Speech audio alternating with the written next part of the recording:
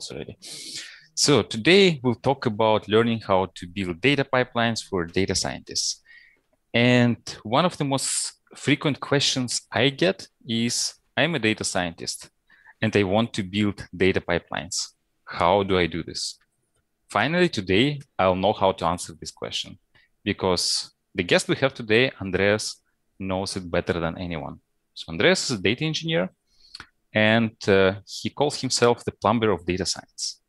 He writes and talks about platform architecture, tools, and techniques that are used to build modern data science platforms. Welcome, Andreas. Thanks. Thanks for having me. Hi. So why the plumber of data science? Do you have any story behind that? Well, I call data engineering the plumbing of data science because when you look at data science, usually you see what the scientists do and like algorithms and so on. But at the background in the background, there is a platform that you have to run or pipelines that you have to build and everything. Basically, an infrastructure that needs to support what the data scientists do, and that is usually I say it's invisible, but it's a huge mess when done wrong. So built like plumbing. So that's, and also it fits very good with pipelines, right? So Yeah, indeed. Yeah. So before we go into our main topic of plumbing and building pipelines, let's start with your background. Can you tell us about your career journey so far? yeah, sure. Yeah, my name is Andreas Kretz. I'm coming from Germany, and I'm I've been basically within computer science all my life. I always loved computers, and I started like many people playing on computer games, and then I got into actual computer science and studied computer science.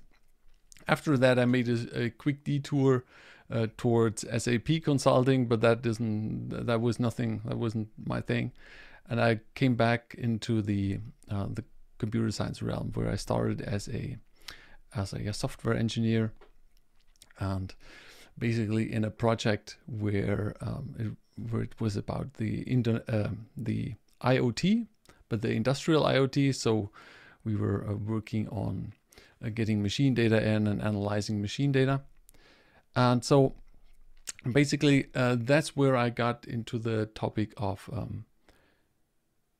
where where does or how I got into big data. Big data was a thing back then, and everybody was talking about big data, and we're doing big data. But I actually had the problem that there was so much data coming around or coming in that the standard tools didn't work anymore. So I need to find solutions, different solutions to actually work this out. And back then I started with Hadoop. So Hadoop was really the thing back then, and that really turned out really good. And so that's how I got into the field back then, big data. Now data engineering, data science. I became, then I switched basically to data engineer, became a team lead for data engineering. This year I started leading a data lab, but since this month I'm basically went full time with teaching data engineering with my academy at learndataengineering.com. Okay, And cool. so yeah, Yeah, thanks. that's how I got here. Yeah, we'll talk a bit about your course as well. It seems like there is a lot of interest in data engineering these days, and Mm. you're probably, so since you said that you work with Hadoop, I think you're in this area for quite a while. Um, Yeah. so I think now these days there is a lot more interest than even a couple of years ago. So now I talk to some data scientists and they say they want to get into data engineering. They want to start building data pipelines, not Mm. just learn to build data pipelines, but switch to data engineering entirely. Yeah. Do you have any ideas why it's happening? Um, Generally, the thing that generally happens is when you look back a few years, and I've saw this everywhere. People were starting with data science. They got themselves they hired data scientists. They had some data laying around, and they basically analyzed the data. Had a few business ideas. Oh, we could do this, we could do that, and then they got to the data science track, and they solved the problems. But at some point, that's where we are getting more and more and more, is people realize, okay, now I have this analytics methods, I solved the problem, but now I need to automate it. Now I need to build something around it, how to actually bring this into production. And that's why we see a lot more engineering, is people leave the stage of like a proof of concept, and they get more into the stage of, okay, now we need to build something, we need to make money, or we want to make money, we want to build a platform. That's what I currently see. So basically data science becomes more mature, and companies realize that, okay, it's not just a one-time thing where we do something in Jupyter Notebook and throw it away, right? We need to automate it. We need to build all these data pipelines. And that's why people realize that, okay, this is what data engineers do. This is what engineers do. It's also from a scientist's perspective. Usually you would think of like, okay, why should the scientist actually do that? Because the scientist should work on the science, right? Shouldn't work on the engineering. But it depends on like the structure of the project, or it depends on the structure of the company. If you're in a small startup, most likely they start small. They have a data scientist, and the data scientist needs to set up something. There is no engineer, and once it works, then they bring in engineers, and they make everything nice and beautiful, and But that's why also the scientists are getting more into this. So do you think a company should first hire a data scientist and then data engineer, or the other way around?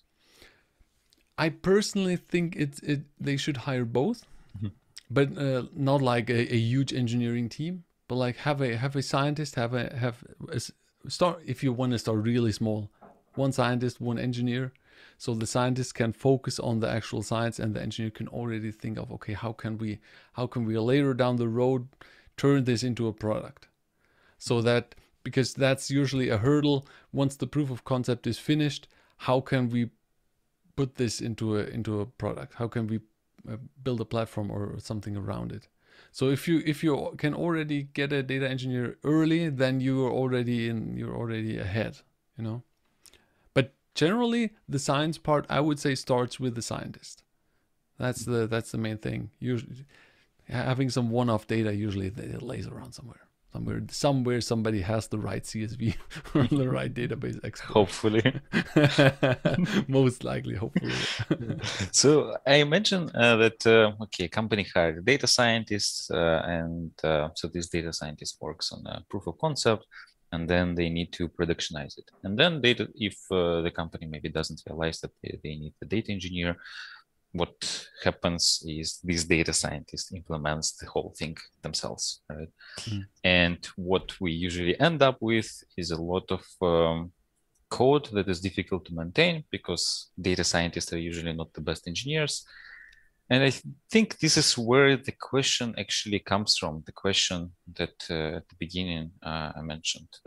How can I, as a data scientist, improve my data engineering skills?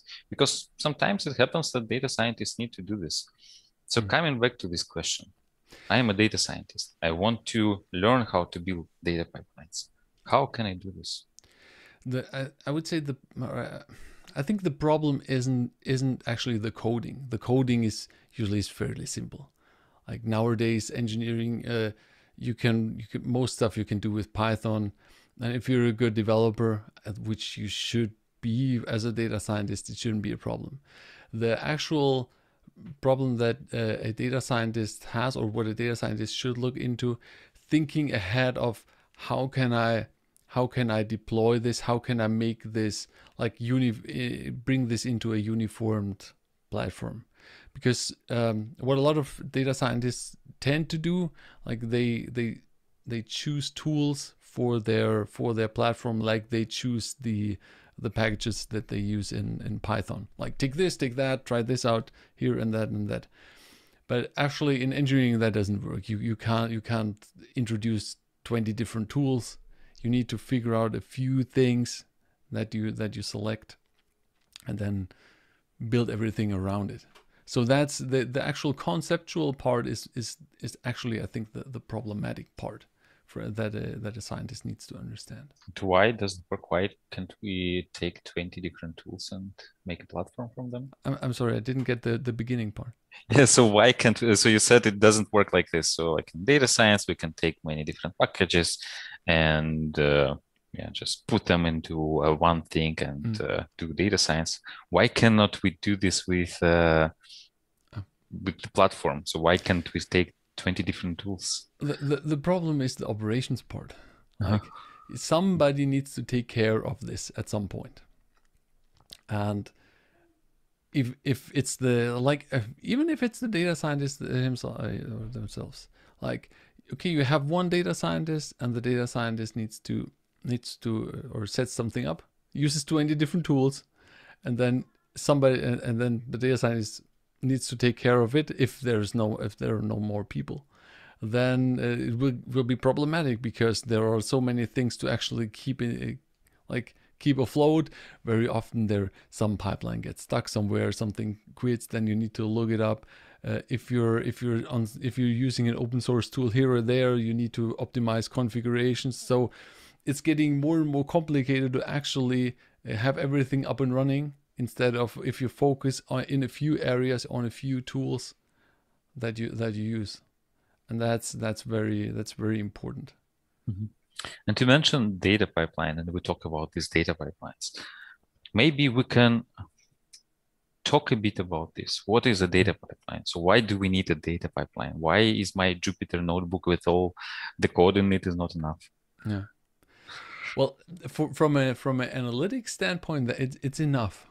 Like you don't need to set up huge pipelines for different pipelines for the actual analytics stuff, most likely. In many cases, in other cases, if it gets more complicated, you need to split up your notebook, and you create actually Docker containers out of it or whatever and deploy it. But let's forget about the analytics. When you think about the pipelines or the platforms, somehow you have an ingestion, somewhere the data needs to come from, and then at the other end you have analytics and the visualization behind it, or storage. And you need to actually build something to actually, for instance, I always put it into a few parts. One part is ingestion, another part is are buffers like message queues. Then I say the next part is processing frameworks, storage, and visualization. These are the different areas you need to look at.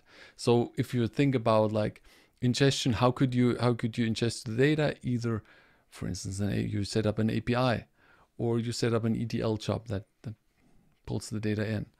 Like what type of, you could have different types of processing frameworks. Ingestion is, let's say we have a website, and then the user can do a bunch of things on this website. So these events that we track and need to end up in our database. This process of getting these events and putting them into some place, this is called ingestion, right? Yeah, you could say, okay, you have your website where the user is clicking, and you want to track the clicks. So the website would actually shoot the event, and the event would, for instance, go into a message queue like Apache Kafka or Kinesis on AWS, and then it lays around somewhere there, and then you need to process it further. So you would introduce a processing framework that actually takes this message, processes it, and stores it somewhere. And then the next step would be the visualization. And in between there, somewhere you then use the analytics to actually access the data, do the analytics, and put the data back, for instance. Yeah, so the process is, so first the user makes an event. So this goes to some message queue. Then from the message queue, it gets to some storage. I think this is what is usually called data lake these days. Right? Could be a data lake, could also be a NoSQL database. Just some storage. Yeah. Then these are raw events. We need to process them. So then there is a job that takes the events and processes them, does some transformation, and then it ends up in some visualization tool, some dashboard, maybe for analytics, or maybe this is something I, as a data scientist, can also take and use for building my models, right? Yeah, for instance, yeah, it depends a bit on what you're doing. Are you doing event processing? Are you doing streaming, where you're immediately reacting to the actual data that's coming in, or are you taking the data in a batch processing way? Because when you do streaming, you are going to take the data immediately, for instance, from the message queue, take it, process it, analyze it, make a forecast, and push the data further. Or if you're doing a batch process, then it would come out of, you would store it first and then you would take it out and then process it and then put it back in. And in both cases, we refer to this bunch of things, this sequence of things, as a data pipeline, right? Yes, yes. I would refer this or call this a data pipeline, a complete pipeline where you have a beginning and where you have an end. Mm-hmm. Now you could argue, okay, where's the end? Is the end at the storage or is the end at the visualization? I mean, depends. But like, the important part is there are a few tools, a few parts that are there and they interact with each other. It's not just like there comes something and gets stored and gets, then at some point you take it out. You use a CSV file that you download from somewhere. That's not a pipeline. Yeah, that looks like a lot of work, right? So something that a data scientist, just one person, probably cannot really implement. So it needs multiple people and a data engineer at least. It depends where you are. Like if you're in a like in a private cloud or in an on-premise setup where you have to install everything with open source tools, run everything on them, can be annoying. If you're on a cloud platform like AWS, Azure, or GCP, it's fairly simple to actually set up a message queue or set up a NoSQL database.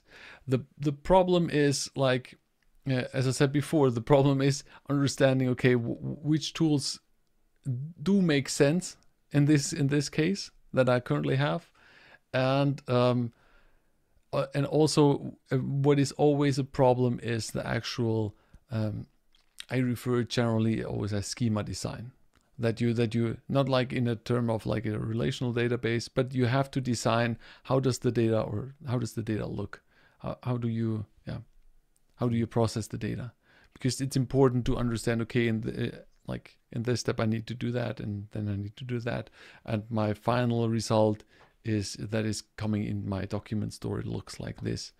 And so where are the problems there, what can be yeah so maybe we can simplify it a bit. So let's say I work at a company as a data scientist and we have data engineers. So the data engineers take care of this ingestion part. So they track the events, they put them into these message queues, and then eventually these events end up in our data lake or some other storage. And we need to use these events to build our pipelines for our machine learning models. Yep. Right? So the data engineers, they really focus on this lake. So they are not really helping us. Maybe they can help a bit, but basically we're on our own here. So we have access to this data lake and we need to build a model. And so what usually data scientists know, they know Python pretty well. They know some SQL. They know all this Git, Bash things. And like when it comes to Python, we also usually know the so-called PyData stack, scikit-learn, NumPy, Pandas. So with this knowledge, so how do we approach this process of building a pipeline to get our events from the data lake? Yeah. So first of all, you mentioned in the beginning you're more alone in this as a scientist. Hopefully not. Hopefully the engineering already speaks to you, or you speak with the engineering to like already turn it in a way that the data gets stored somewhere where, or in a form that you can already work with. That's usually that's one of the main things that you need to look at. As a scientist, I would start very simple. I would focus on Python. Python. Don't go for another language. Don't go for something like Scala or Java, or like use what you already know best. As you said, like working with Git, working with Docker, most likely working with Docker, writing Python code. So I would focus on, okay, what tools are there? For instance, what processing frameworks could you use that already, where I can use my Python skills and build something up. And yeah, like an API you would then use for API building. You wouldn't use something with Java. You would most likely look at something like Flask or Fast API that I like a lot for prototyping. Like you would go that direction. Yeah. So what are these processing frameworks? Processing frameworks, you have to. When I do the coachings in my academy, I try to show the students as, okay, there is this section processing framework, and this is everything that actually takes some data, does something with it, like analyzes it or modifies it, and then does an output. So in the processing framework, you could think of like, okay, what does some processing? A Python script that runs in a Docker container. I already count this to processing. Apache Spark. What is there? Apache Flink. Or if you're on the cloud, you could say, okay, AWS Lambda functions or Azure functions. You know, these things, or like, I would also use AWS Glue for that, where you can then, like, these are frameworks that are doing the processing for you. You just need to code them, right? But like, it's one area that you need to decide. So that is back to what we talked before. It wouldn't make sense to like do a part in Spark, then do a part in Flink, then introduce some Lambda functions here and there, and then you run a Jupyter notebook where you do some processing.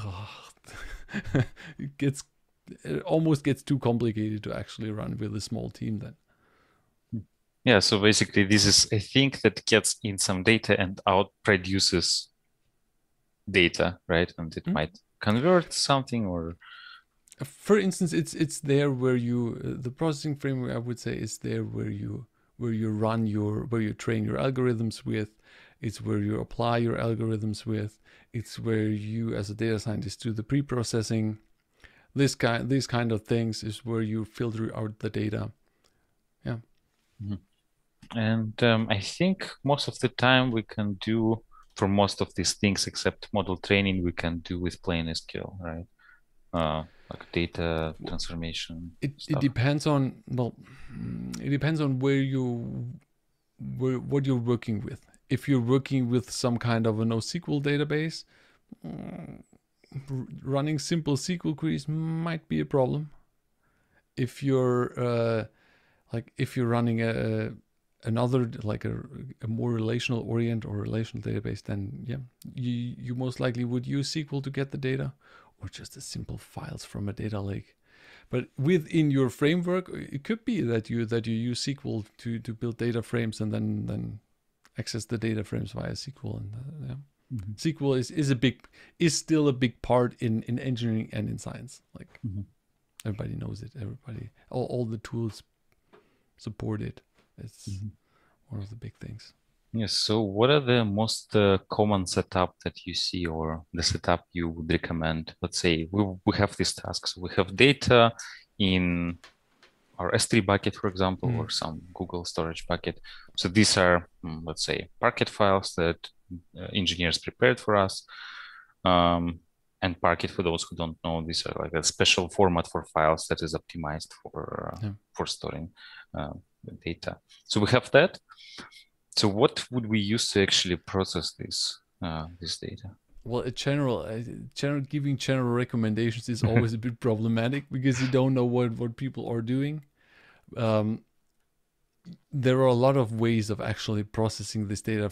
As I said before, you could say, okay, I'm just this data is laying around. I'm just using Docker containers on, how's it called, ECS, to actually trigger ECS jobs and to read the data from the data lake, process it, and then put it somewhere else.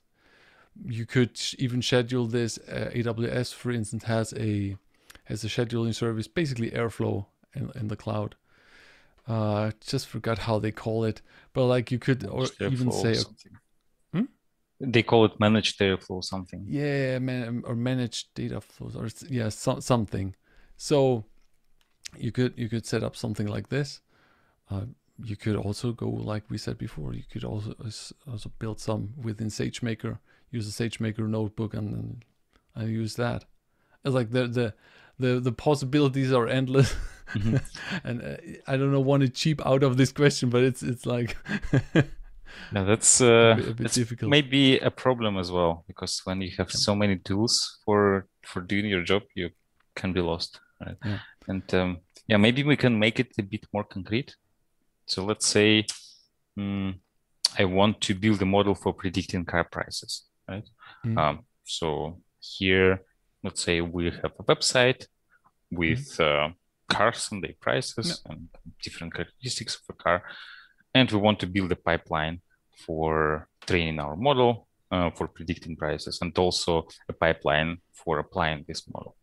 Yeah. And I don't know, to make it more concrete, let's say our data, the data is stored in MySQL, but what engineers did for us, so we don't use production MySQL, they copy all the data to an S3 bucket. So we have a replica of the data set. So we don't need to touch the production database. We have a copy of our data, and we need to build a model for that. So we use, let's say, I don't know if you have any preferences for the cloud. So I kind of mentioned here S3. But I usually I tend to or I like AWS the most. I work with AWS the most. So I'm always thinking in AWS first. So. Yeah, so we can maybe take AWS as an example. I think they're right now the most popular cloud provider. I think like 70%. Yeah, by far. Yeah, something like this. I imagine that most of our listeners, they also, the chances are that they will use AWS are pretty high. Right? That depends, by the way. It depends on the actual industry. Mm-hmm. It also depends on the actual location. I had students from the Northern European countries where they're looking at job descriptions, and it turns out actually more Azure for some industries, and then in others like in the US, most of the things have AWS in them. Mm-hmm. So, but there are actually differences. Yeah. But yeah, to your example, so. I'm not sure if I understood it correctly. Is there data coming in basically from two sides, from the website and from the SQL database that the? Yeah, let's say so we have a product. We have a website with cars. So we own it as a company. And what we want to do is we want to help our users when they are not sure what price to put. We want to build a model for them when they enter like the car make, model, etc. We just help them with suggesting a price. So this is a simple model. Yeah. And we have for this website, so it's backed by MySQL. So there is a MySQL database with all the data for all the listings. But we as data scientists cannot really go and access this MySQL database because it's a production database. So what engineers made for us is some sort of snapshot replica just for us to access the data. And now we need to build this model. Yeah. Well, when you think about first of all, you need to think about, okay, how do I, from the analytics standpoint, how do I apply this then? Is that you most likely want to apply it so that when the customer searches, or as I said, it goes on the site, searches, that it already gets the predictions of, or the recommendations, right? So would you do that live, or would you put that to the categories so that the end result of your analytics is that always getting generated live, or are you doing some predictions and you store them somewhere where then let's say I know it's going to complicate things, but let's say we need it live. So when a user creates a new listing, and then so they fill everything in, and then once they do this, we suggest the price. So when they create a new listing, it's a live thing. Okay, so you could say now there are a few methods you could say. You could do that. You could take the listing that is just been created. You could, for instance, send it. You could take it and you could send it into a message queue. So you stay in the event in the streaming lane, and then you have at the other side of that is where your actual algorithm is listening. And once something is coming in, the algorithm takes the listing, for instance, as a JSON, most likely. It's a website, will come as a JSON, takes it, and then it does the recommendation part, and then either stores it somewhere or like offers it over an API, or I'm not sure how you would want to do that. If the listing is already stored, then you could say, okay, I'm putting that to the stored listing. Very often what you see is that people actually apply or supply the analytics as an API. So the website would actually call an API, and the API in the background you would run your script, and that would then return the API. The return would already have the recommendations in it. Yeah, what I mean is like what you described is the process of we already have a model and we want to deploy it. So this is how we use it. But what I meant is we don't have a model yet. We need to build it, right? And so what I can do as a data scientist, I can pull this data in, save it on my laptop, open Jupyter Notebook, do stuff with pandas, do stuff with NumPy, with scikit-learn, train this model, and I have this pickle file. And then 2 months after that, things change, right? So prices are different and we need to retrain it. Yeah. And I don't want to do this like every month. I don't want to pull a new data and execute cells in a particular order in my Jupyter Notebook, because maybe in a half a year, I will forget that I need to execute this cell before this cell because I accidentally I know. messed the order. So we need to somehow productionize it. Right? Yeah, and that's what I meant is with the Jupyter Notebook. Sometimes it's good. Like for this, you would actually create a proof of concept, or the first version of your analytics you would set up in a Jupyter Notebook, so you see that it works. And then the next part is, so now then you need to productionalize it. Most likely, if you're already in a Jupyter Notebook and working with this stuff, you could go and just take your Python code, put it in a container, put it in a Docker container, schedule this container to run on the data, I don't know, every day, every week. And just retrain the models and see if you find something better, if you find some different results for the current ones. And then basically this way you keep training your models, and then you store the model somewhere where you then can, if you apply them, then can most likely you store the model configs on S3. So when you apply the data, you apply the model, then you in your pipeline, you would actually have your script. And that script would pull the information from S3 and then just apply it, for instance. Yeah, so we take our notebook, Jupyter Notebook, we put it in a Python file, we put this Python file in some Docker container, and we go to our cloud and we find a way how we can schedule this script, right? And that's pretty much it, right? Depends on how you want to run it. If you for the training, yeah, and I mean it can be really easy, the actual scheduling. You could use something like Airflow, but if you have some real simple, you could use CloudWatch and then schedule your basically.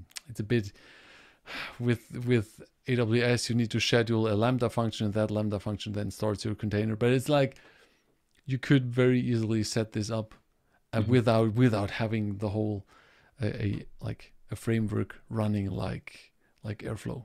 Because that's what I meant before. Does it even or the data scientists need to look into this to actually figure out, is it worth it? Because it's one more thing to manage, or can I live right now with something That is And simple. you said CloudWatch, and then as far as I remember, in Amazon there are multiple ways of deploying a Docker container. So you have ECS, right? You have Yeah. AWS Batch, and you have SageMaker, right? Yeah. This, Yeah. so you can just take any of these, put your Docker container there with your script, and then use CloudWatch to schedule it to run it every week, for example. Yeah. I remember. I think we talked that SageMaker can get quite expensive. So Yes. that's why I'm like always hesitant to to say use SageMaker for everything. Well, at least you can use AWS Batch, which I think is 4 times cheaper, if I remember I correctly. don't know. I don't know. Yeah. So in SageMaker, so they have the same instance types, but they have ML in front of them, and just having ML in front of them makes them more expensive. But at the end, it's the same types of instances. That's logical. It makes sense. Yeah, exactly. Yeah. But the cool thing is, and what I like about that is what I mentioned before, like deploying your algorithm as a service. What you can do that you deploy your algorithm actually as an endpoint with SageMaker that you have running, and where you can send the data to the endpoint, and the endpoint will send you some predictions. That is something that is really cool, and yeah, makes it a bit easier to do the management of the pipelines. Let's make our example a bit more complex. So let's say we have this, this script. Usually I do this with boards where we draw on the board, so I don't get. Yeah, let's make it more complicated. Yeah. So usually, let's say to get the data from this storage that we have, we need to write a couple of SQL queries, and we need to execute the SQL queries one after another. So first query would get us, so we have a lot of raw data. So the first query would get us like a smaller data set with only data we need. And let's say the second query would do some extra aggregation or cleaning. I don't know. So let's say we have 2 queries that do something. And then what we do at the end, this is what we use for training our model. We take the output of the second query and again, maybe do simple stuff with pandas and then train our model. And we get this pickle file. So now we need to schedule this to somehow run the whole thing in sequence. So we need to run the first query, then the second query that gets the results of the first query and produces some other result. And then we have the third job that gets the results from the second query and trains the model and produces a pickle file. So how do we, what's the right word, orchestrate this whole thing? It depends on how like I feel like I say always, it depends on how complicated you want to make it. But like, the simplest possible. You could do something really simple where you like build up a message queue, and once the first script is ready, it fires up a message into the message queue, and then on the other side is a listener that basically takes this message, and in the message you say, okay, where do I what part of the job already run, where is the data stored, and then the second part can take the data and can actually process and then writes back to the message queue. And this way you can use your message queue actually as in a streaming manner, where one job takes the information out. Okay, I need to do something. There is already, where does the data lie around? Do it. I'm finished. Write back, and there's so. It's very often very easy to actually use queues for this kind of job. I think I implemented something like this a couple of companies ago. When I left, what they ended up doing is discarding all that and moving to Airflow. Yeah. It's. I mean, Airflow. These things are really strong and really good, so it makes sense to use them. But if this is a one-off thing, and like you need to build something quick, you need to start somewhere, what is good enough, right? And most likely for this company, as you said, you build this, it ran for some time, and it was good enough while you built it, and at some point they actually, it grew over. They needed to have more more logging behind it, more insight, then you're moving to something like Airflow or something. Yeah. Okay, and But then you don't need to go all out in the beginning. like for the first model, if it's just the first data science project in a company, you don't need to go with Airflow, Kubernetes, and all these big things. Yeah.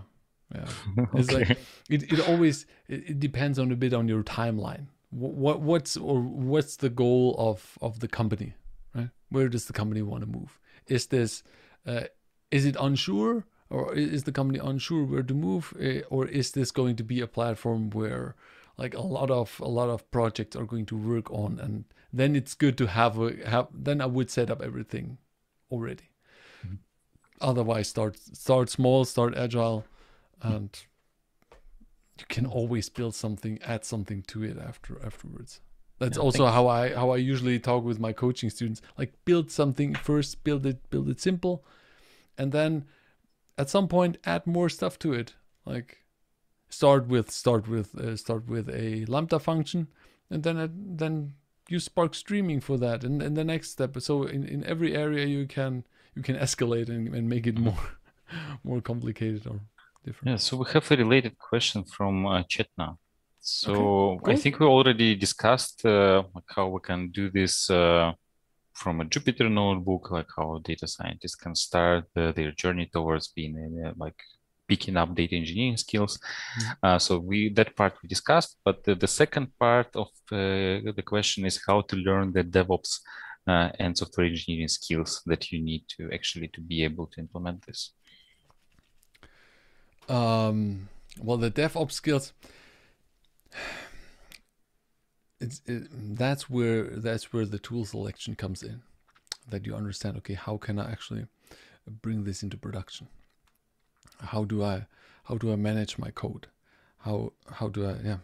That's there are certain tools that I see around all the time, like something like GitLab. A lot of people use GitLab as their code repository, and actually for building then their code and deploying their code in production. That's something I see a lot. Yeah, but generally these there are many tools out there. It's always the same, like most of that. If you use Jenkins for building and so on, it's most likely does the same stuff. Right? So Your recommendation would be just to pick any tool and try to learn it? I would pick something that fits to the rest of what I just built. So that's what I meant in the beginning. Like, you need to understand what tools do I actually want to use, so you don't go overboard, and in this case, so that everything fits together. So you're actually using the right tool to manage your code, to deploy your code, and that fits to your actual deploy to your actual production environment. Yeah, so I guess if I'm a data scientist and I don't have experience with these kind of things, I would need to talk to a data engineer or somebody who's dealing with infrastructure to actually help me and guide me through that. Right? Because how do I know if this is the right tool if I haven't used previously? There are a few options that you can do. First of all, how I always go at this, I look at the this is very lame, but I look at the documentation of the tool. Like, what can this tool actually do? And then I search for how do you call it in English? Not proof of concepts, like examples that where people already did that what I wanted, what I envisioned to do. And if you already find some examples, here and you can just do this on Google, like they did this, and this, and you find some quick how to-do lists of what you need to do, or tutorials, then most likely you're already on the right track. And then if it's an open source tool or whatever, just set it up in a dev environment and test it out. And if that works, it looks already good, then you're most likely on the right track. So speaking of the example we had with this building a model for price prediction. So let's say if we decide to go with AWS Batch and Lambda and whatnot, so what we can do is we can go to our favorite search engine, put the queries there like model training pipeline, then the name of the tool, AWS Batch, Lambda, and then we hit enter, and then we see what are the results. Then maybe adding a word tutorial at the end might help. And you end up on Towards Data Science on some other similar website where there is like almost a step-by-step tutorial with all the steps you need to do. Very often you find this like in your case, like how to use AWS Batch to analyze S3 data or something. And then most likely you're finding 10 blog posts that already do the exact thing that you want to do. And then you just insert your code. Of course, your analytics you need to write it, but like the frame around it, how to get to the data and where to write the data, most likely you can already extract from this. And yeah, so I guess the short question to this answer, how to learn DevOps, is just do stuff.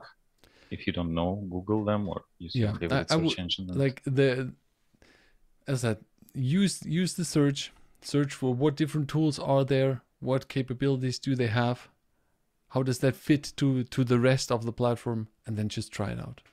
I'm always going for, okay, let's try this, because usually when you actually do it, then you're finding the holes in the whole thing. Like, this doesn't work that way, this doesn't work that way. It's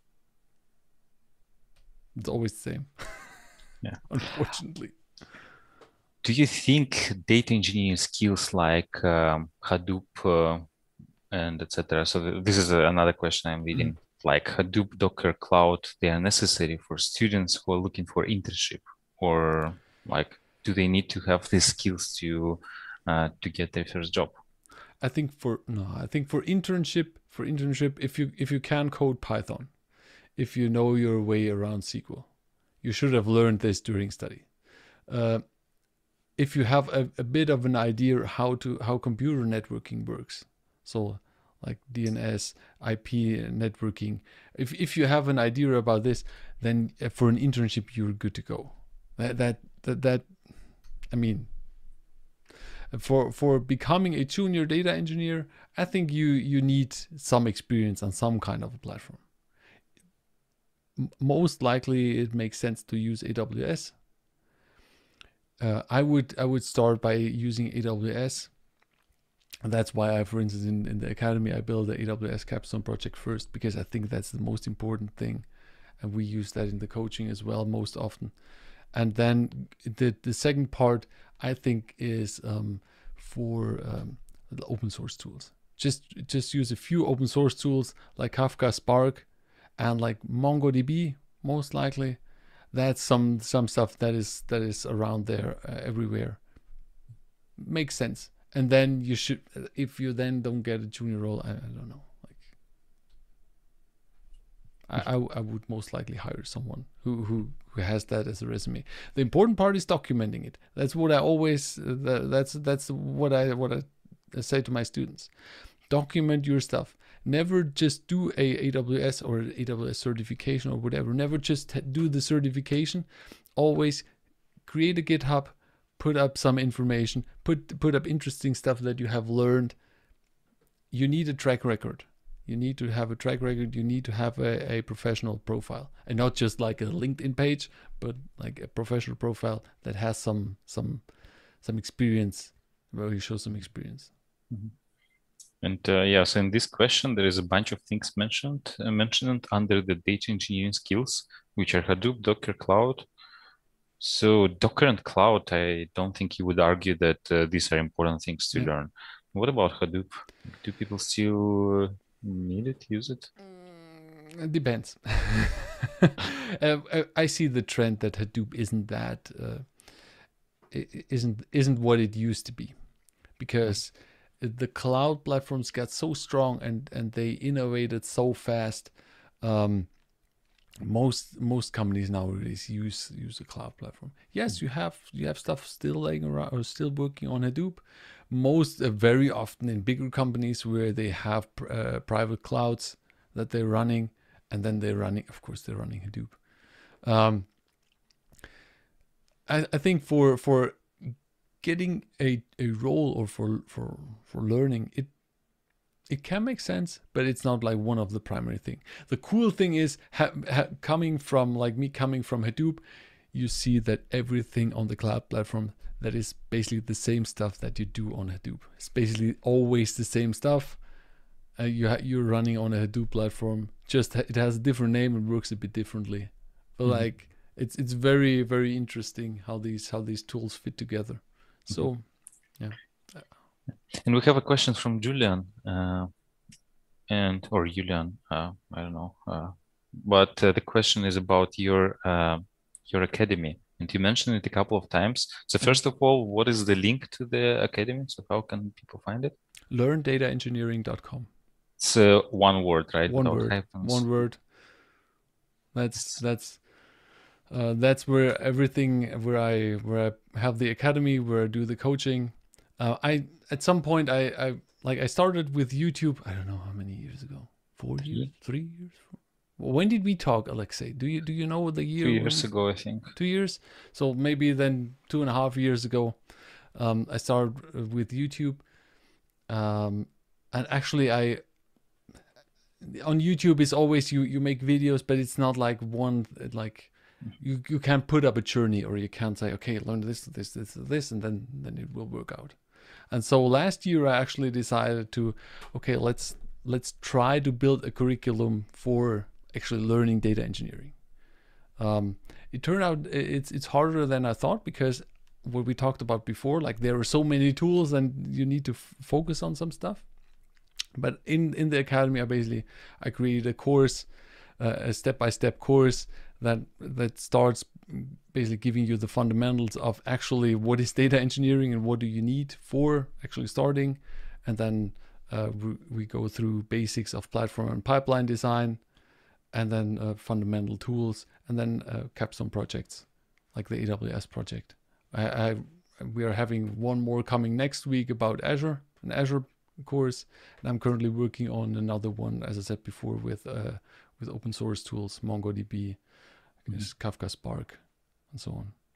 So if you're interested in or if somebody's interested in data engineering, check that out, or check out one of my 300 videos on YouTube or something. I don't know where we are currently. I think if you Google for the plumbers of data science, the first link should be your YouTube channel. Could also be, yeah. Or your name. So, yeah, my name as well. My name and data engineering most likely will bring something up. Yeah. So from what I understood by talking to you now, is one of the most important skills to have for to pick up data engineering for a data scientist is to have these cloud skills. But cloud skills is such a broad thing, right?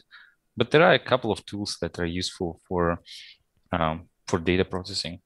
So I'm wondering if you can give a good recommendation how to approach learning this. So I usually suggest to learn things by doing projects, and maybe you can recommend a project that people can build to pick up these cloud skills. A general project. Well, I don't want to beat my own. This shouldn't be a sales thing. I have a project using e-commerce data on AWS to actually do it. But generally, I think it's more the general approach is the more important approach. I have on my website you find a link to the data engineering cookbook. And in the cookbook I have, and also on my YouTube, I have videos about my data science platform blueprint. And this will help you a lot to actually see these areas that I talked before: connect, buffer, processing framework, store, visualize, and then actually select tools for each of these, and then build a pipeline, and just start by using this, and use a data set from Kaggle or whatever. You don't need to go really big. Use a small data set, 40 megabytes, whatever, and just start applying this in and building a platform, building some pipelines on it. I think there are a couple of competitions on Kaggle where it's not just one CSV file, but they have multiple CSV files, and then you would need to actually do a join. So like, I don't know, 4 or 5 different files, and then to build this final table, let's say you need to do multiple joins. I think these kind of data sets would be most interesting because this is what we usually do at work. So it's not just data already prepared, but we need to do a couple of joins, a couple of, I don't know, a couple of things on top of that.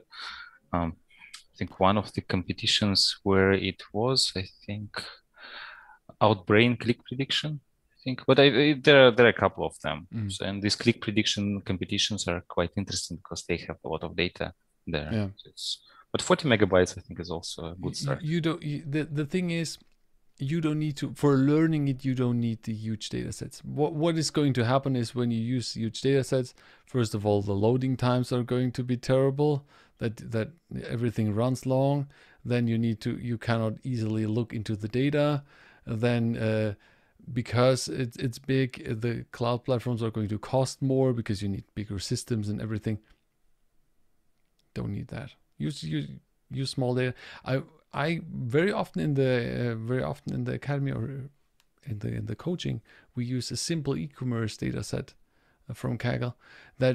Because even there you can understand, okay, why actually, for instance, would you go the NoSQL route and not a standard route of building a relational database and so on. So that these are it doesn't need to be complicated to actually start. That's if you're listening to this and you only remember one thing, start simple and use a simple data set. Don't go all out, and you only get frustrated. And most likely use the cloud for beginning. So don't start with Kubernetes, Airflow, and 1 terabyte of data. No. Good advice. I know it's almost time to, it's actually time to finish, but there is one interesting question, and maybe we can take a couple of minutes to answer that. Maybe it's a tough one, so let's try. I'm trying to convince my company to start a data science department.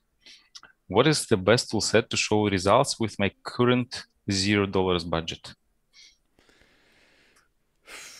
With your current zero, well, first, so if you need to, I don't want to discourage people, so be a bit careful. So if you need to convince somebody to use data science, it's already a bit of a problem. I would go the route and just do it. If you don't have money and you can spend some time, just build something locally. Use a few, like, you don't build a platform, don't build pipelines. Do a proof of concept. Like, just as we said, use a notebook, get some data, and show what analytics can actually do, what analytics can deliver, and put a number on it. How much data, how much money will this bring? People don't care about data. How much data do you process for that, or how long did it take? How much money will this bring in? It's even better than how much money will we save through that. Most likely, revenue counts. So if you can show a good result, and if you can show a rough timeline, how much revenue this can generate in the future, then most likely, if you talk to the right people, then something will move. Otherwise, forget it. Try it, but don't like. Okay, so you need to turn this $0 budget into something greater than zero. Yeah.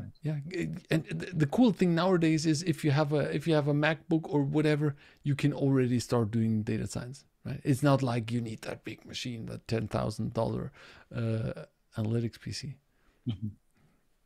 You can start small. And with AWS, there is this thing called free tier, right? And which allows you to do some Lambda stuff for free, then you can get EC2 for free. But actually, yeah, but how much does that help you? Yeah, Like, well, at least you can. most likely you are going to run tests of it for a few days or train the models for a few days. Yeah, Then right. your free tier is over. So Yeah. you have a computer at work, use that. Start a training at the end of the day. Let it run throughout the.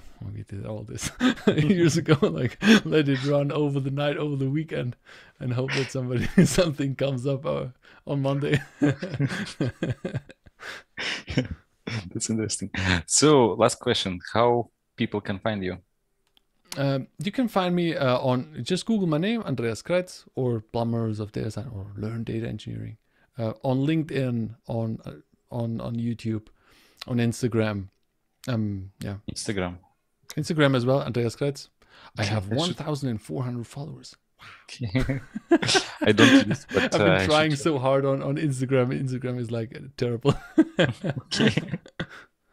Yeah, but you can contact me there as well. Mhm. Yeah. Okay. And we have a Telegram chat group.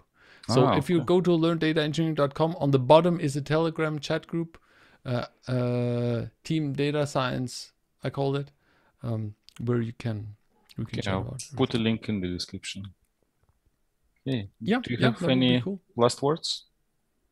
Thanks for inviting me. It was really fun talking to you, Alexei. I hope a few people get into engineering now. Yeah, I hope so as well. It's a cool profession, and yeah, I love it.